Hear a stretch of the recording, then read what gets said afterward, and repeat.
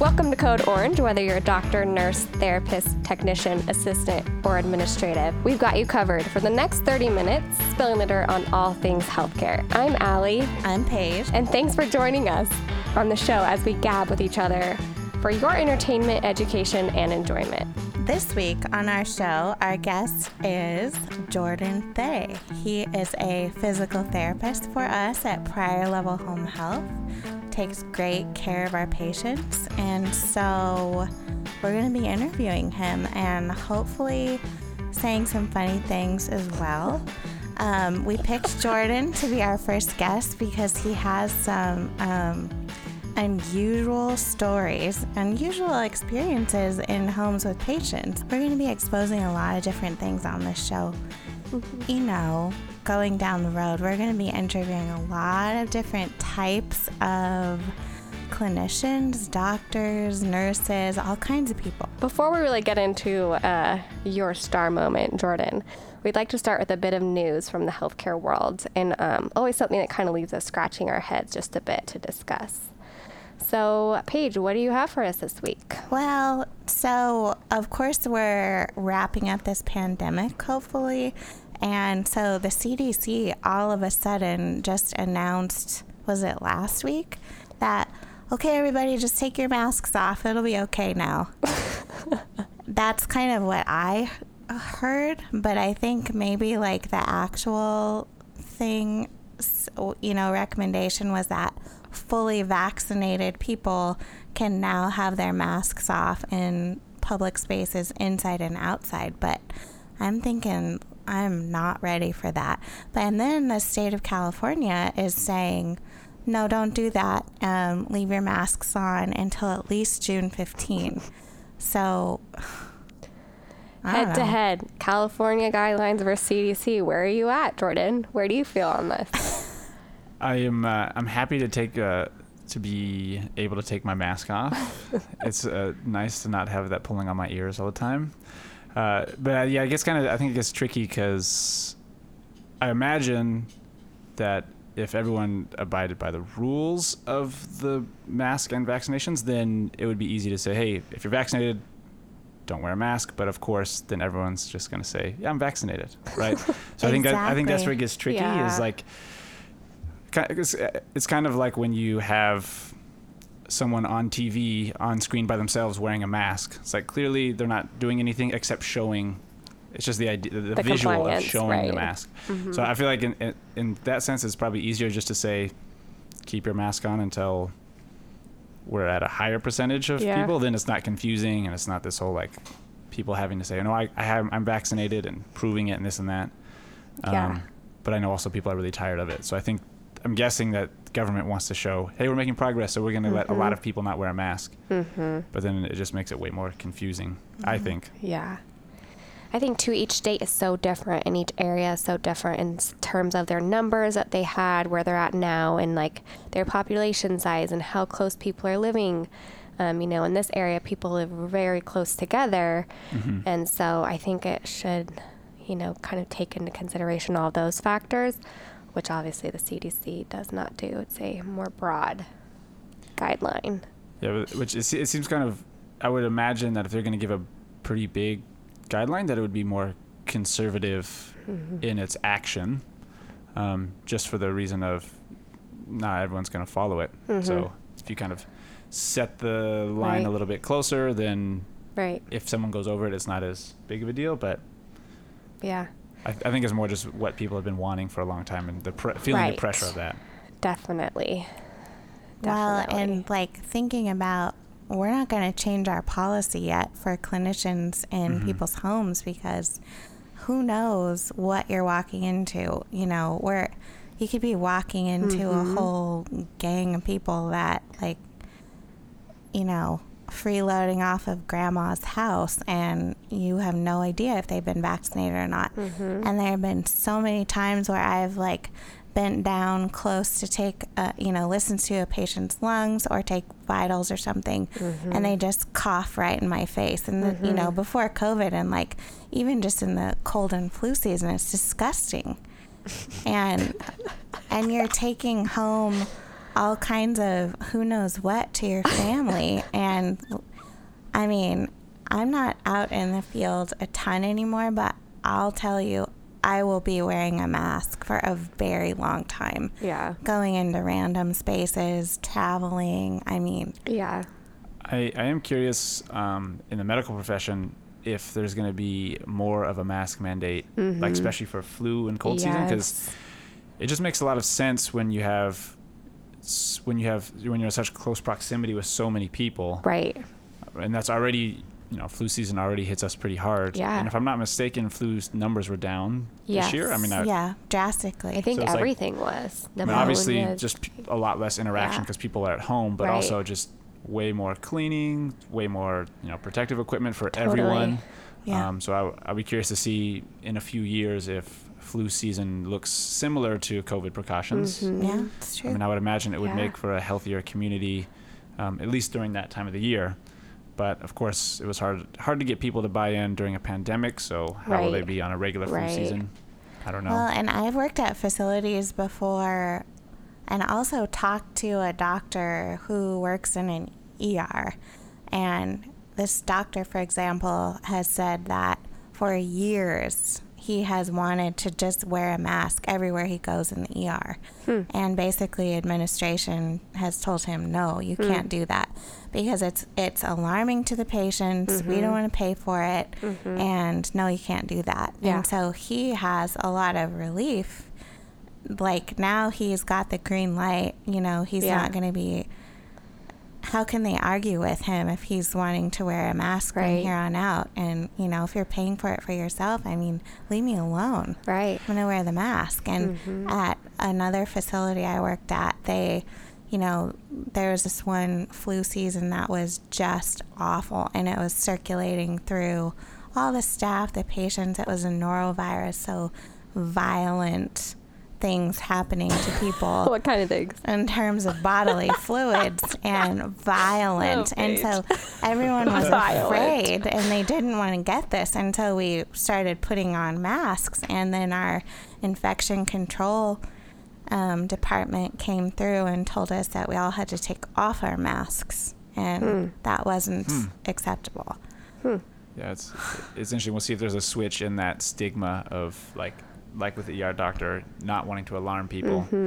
Seems like, especially with the ER, you don't even know why people are there. People don't know Exactly. why they're there. Right. They So could have TB and they could have- you're... yeah. Yeah. It seems. It also, I guess, I would imagine if it also keeps your employees healthier, that's going to save you money in the long run. So if you pay Right. for a few masks, it seems like.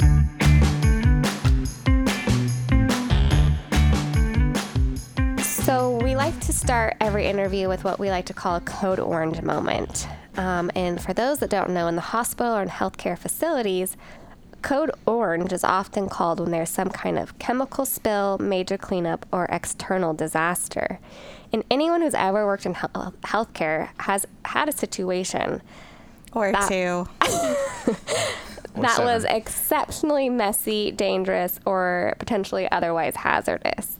So, Jordan, please spill the dirt. What is your hazardous spill?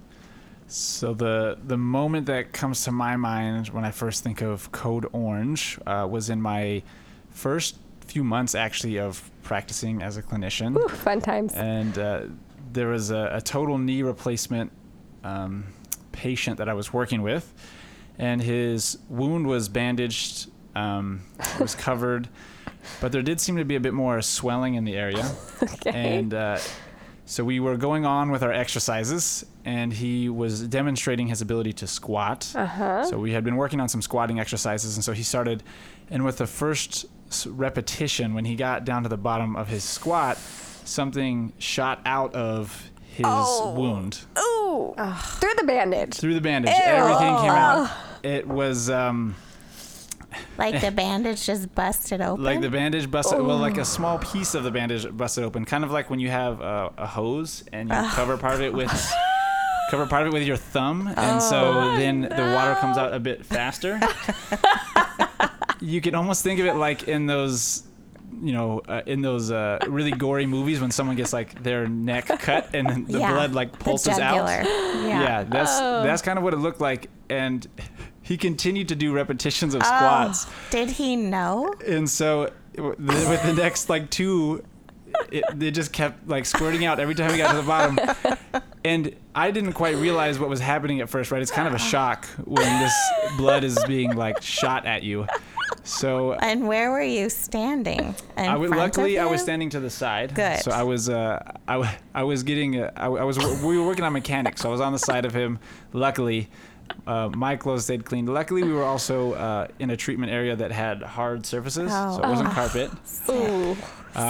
But after that, we stopped. How many reps did he get in? It was about 3 reps, and then I realized what was happening. And is this guy's wearing shorts? This guy's wearing shorts. Okay. And so we stopped the session, took a little closer look, got him over to urgent care, and it turns out he had an infection. Yeah. So it was actually a pretty big deal, but he ended up being fine after it was all said and done. So it was actually good he did some squats so we could. So it wasn't all blood. Maybe some pus in Maybe there. some pus. I try not to look too closely to see what was all there. All there. May have been old blood. Does that stuff make you squeamish? It does. It does if I see it indirectly, like if I see someone else working with someone like that, or if I'm like watching a video of it. But for some reason, when I'm the one who like has to clean it up and deal with it, I'm okay. Okay. So if I'm like in the situation, I don't know if it's like I'm like I have to do this, and so I just block it out or what. But if I see it any other way, I'm like I can't handle it. But I was okay then. Luckily, his bandage did keep most of it, so it was only a small amount. Ooh, but sick. That is a serious hazardous spill there.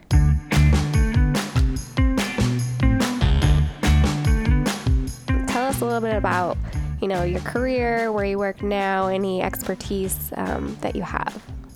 Sure. Yeah, I have been working now for just over 5 years. Mm-hmm. Most of my time was in outpatient orthopedics. Mm-hmm. All right. I did a residency related to outpatient orthopedics to help hone my skills in that area. And then since the last half year, I've transitioned full-time into home health, still under the orthopedic branch, as most of our patients at Prior Level are orthopedic based. So still using a lot of those same skill sets, but now just in a different setting. So traveling to patients' homes instead of them coming to me. How did you get into physical therapy? Physical therapy, I decided to go into physical therapy once I started hearing about it. It meshed with everything that I was interested in. So I was always very active growing up, and I enjoyed working with people, especially in smaller, more interpersonal settings. And physical therapy allowed me to help people one-on-one, and it allowed me to help them get back to movement, which was always really big for me. So I always had, my greatest memories, most of them are revolving around athletics and sports and just being active or being out in nature and hiking. So I thought, man, it would be great if I could help people get back to that. And I also, again, I liked it just because I got to spend a lot of time with people. Yeah. So instead of a 10-minute visit or instead of a big group setting, I got to really spend a lot of one-on-one time with these people as I tried to help them. I enjoy education in that aspect as well. So I like the teaching aspect of it. So it kind of just blended everything that I enjoyed doing into one.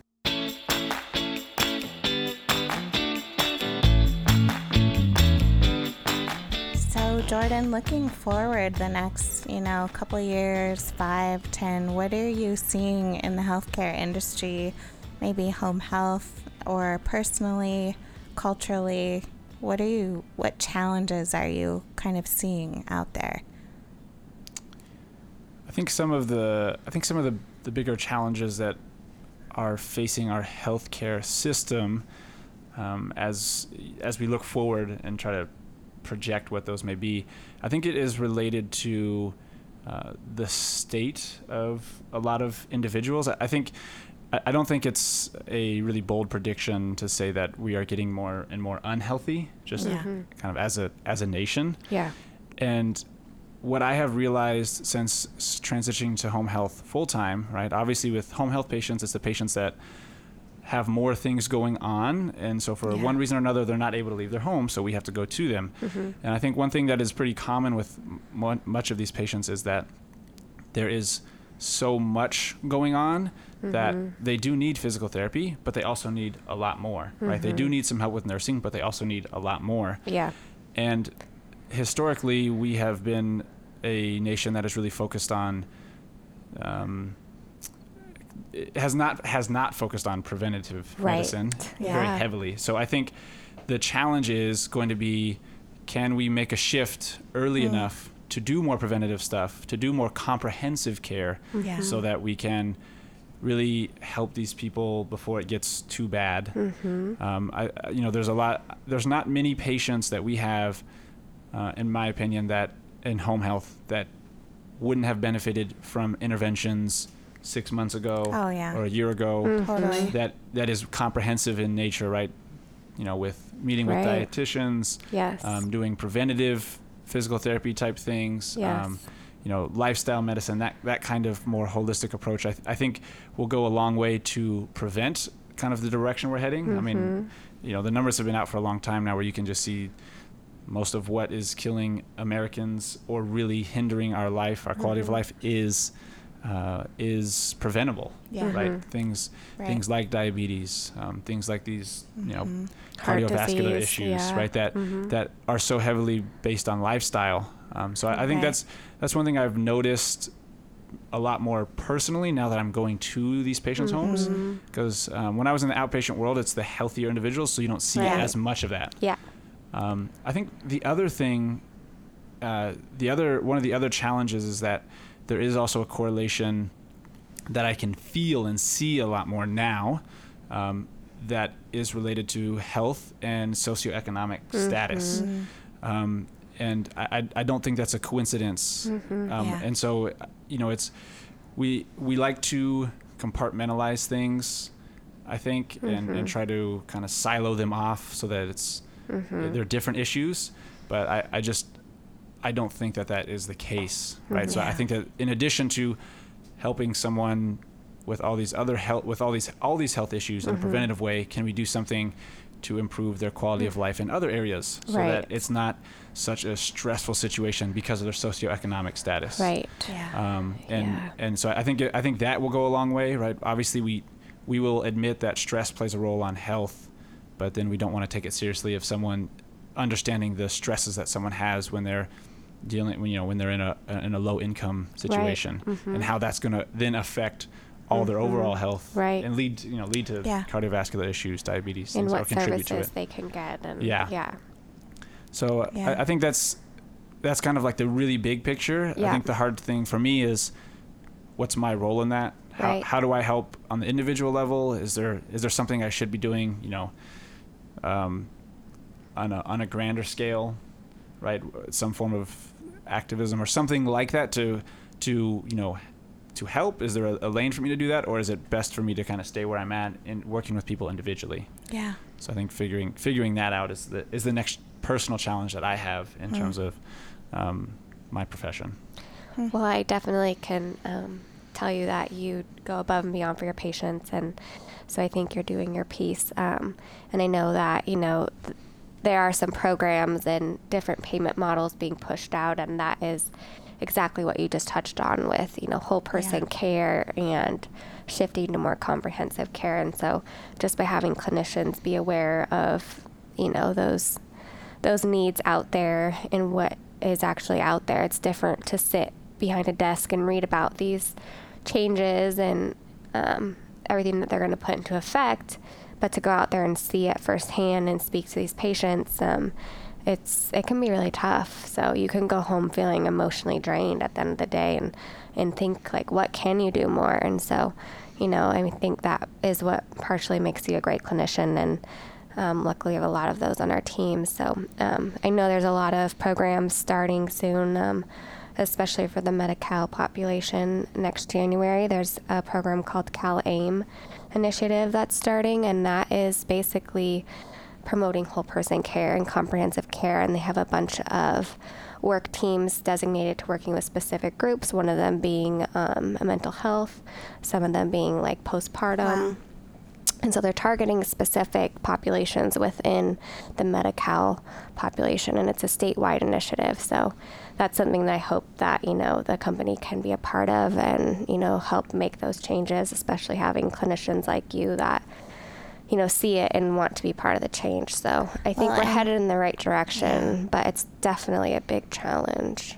Well, and I think the cool thing about that CalAIM thing is that we would potentially be able to be out with the patient for a significant chunk of time, like months, to be kind of like on call and providing them all sorts of different services, checking in on them, like, hey, did you go get your pills filled for your blood pressure meds that you just got prescribed? And, because part of the challenge right now is that we're not able to provide patients as much as what they really actually need and could benefit from because we're so restricted by Medicare requirements like number of visits, compensation. We obviously have to, home health companies have to watch number of visits so that we can even keep our doors open.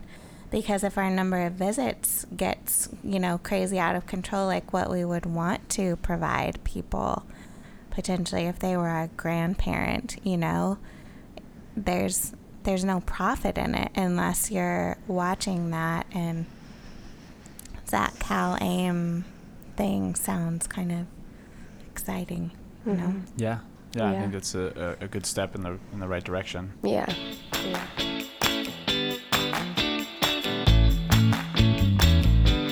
The next opportunity we want to talk to you about is a side hustle.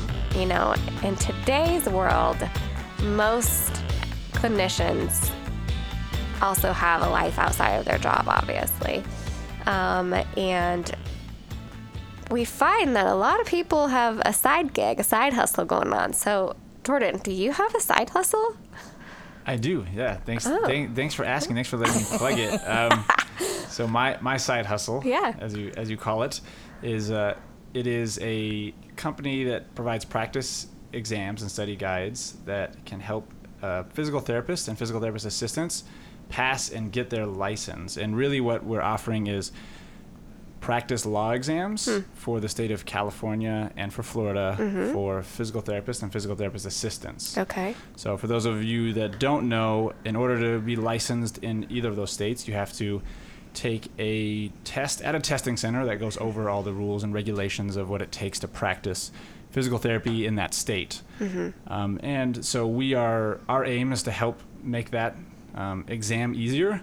So we provide practice tests and study guides again for those states. So how in the world did you think of this business, but why is it only California and Florida? How did you? So to answer your first question of how do we think of it, myself and my business partner, we were wanting to help in the process of getting your license. And there's basically two exams you have to take. The law exam, and that is pertaining to the specific state you're in, and then the national exam, which is covering all of like the physical therapy content. So what you need to know to be able to practice safely with patients. And so we just wanted to help kind of in that lane. And so we realized that there was a big need for the law exam specifically. And so we created some material for that. The reason why it's in those two states is that only 6 states require you to take a written exam, essentially. The other states allow you to do it online, open book, from your own home. And so California and Florida are two of the states that require you to actually go to a testing center and take an exam that was, that you have to actually prepare for. And so we have practice exams and study guides for those states. Awesome. That's Have really you taken it in Florida? Sorry? Have you taken the Florida exam yourself? I have not taken the Okay. Florida exam myself. What we do to create the exam is we use the study material that's put out by the respective states. So, California says, Yep. hey, these are the materials you have Yep. to know in order. And it's, 150 pages of material. Yeah. A lot of it legal jargon. So it's just not easy to sift through and go Yeah. through. Yeah. And so we wanted to help condense that and make it a bit easier to digest, easier to study. That's how we created it. And so even though we haven't taken the exam in Florida, we because of the material that they put out, it allows Got us it. to know what's on it. Cool. Yeah. And be able to create an exam based on it. And then we also took a class on we also went to a class on how to write questions in this specific format. So the company or the organization that creates the test also puts on classes to help people write high quality questions. Awesome. And so we kind of went to the source for that in terms of training for writing the questions. How cool. So now, Jordan, we're going to put a link to your business website. Is that how you say it? A link on our podcast. Yes, a website. That's a thing page. On the worldwide internet so that you can find Jordan's company. Yeah, maybe a link for the yellow books too. Pages, Yes. pages what we would maybe call low tech. The white pages and the yellow pages. Send out a flyer. Okay. Yeah. Yeah, and so- then, tell us about that, Jordan. Yeah, so there'll be a link for our website in the bio. It's edsyn.org, EDSYN.org. But there'll be a link in the bio. And for all of you listening out Whoop, there whoop. that need help passing your law exam, we'll give a 25% discount with the code prior level as the coupon. So we'll put a note of that in Yes. the link as well. But again, just use Awesome. prior level when Thanks, you're checking Jordan. out. Yeah, and you guys will get an extra 25% off. Big things, big things. It's valuable, you guys. I still have PTSD from one question on my law exam, and there's not many. So you sweat the one. I'm so confused why there's a law exam for Why physical- does nursing not have it? That makes me nervous. It's all integrated. Are we becoming lawyers here, or I'm confused by that? I think the idea behind it is liability, right? If I'm practicing, then I should know what I would be liable for, or I should know, have an idea of what the penalty is, right, to scare you away from from doing things. Right. But yeah, just making sure that you are aware of how to practice ethically Within your scope. Right, within your scope, exactly. You guys don't have that, and you push heavy meds. It's all integrated. It's all kind of all rolled in one into the NCLEX, Yeah. in a big traumatic way into one test. Traumatic. Do you Yeah, have- well, we have so- 2 traumatic tests we have to take. Wow. Yeah. But you do also come out with a doctoral degree, so I think that there's somewhat of there's a high level of professionalism, I think, with physical therapists. So it's good. That's good to know. I'll be sending some people your way for sure. Awesome. And it's almost good. graduation, so It's graduation season, so if Get that surge. if you're a student and you're listening, or you know students, send them our way. Use Send the them to code. Edson. Use the code the prior code. level. awesome. Get you passing that exam. Very cool. Well, thanks. And coming to work for us. Oh, yes. Yeah. Second play. Jordan, thank you again for taking time out of your day to join us here on Code Orange. We've enjoyed talking with you, learning about your business, and hearing your experience, your spill. So, listeners out there, take a minute, rate, or review our show, please, on whatever platform you might be listening on, and be sure to tune in next week for the next Code Orange. So sorry I told you the wrong time that our podcast was starting, Jordan, and now you're late to your first and maybe second patient, and I apologize for that. But as we discussed in staff meeting earlier today, be sure to call them and let them know that you're running late. But thank you for coming, and we can't wait to keep doing this and see who our next Code Orange person will be. Thank you for having me. I feel honored to be guest number 1. Numero uno. Numero uno. I'm sure many more to come. So Yes. thank you very much. Awesome. Thank you. Bye. Peace out.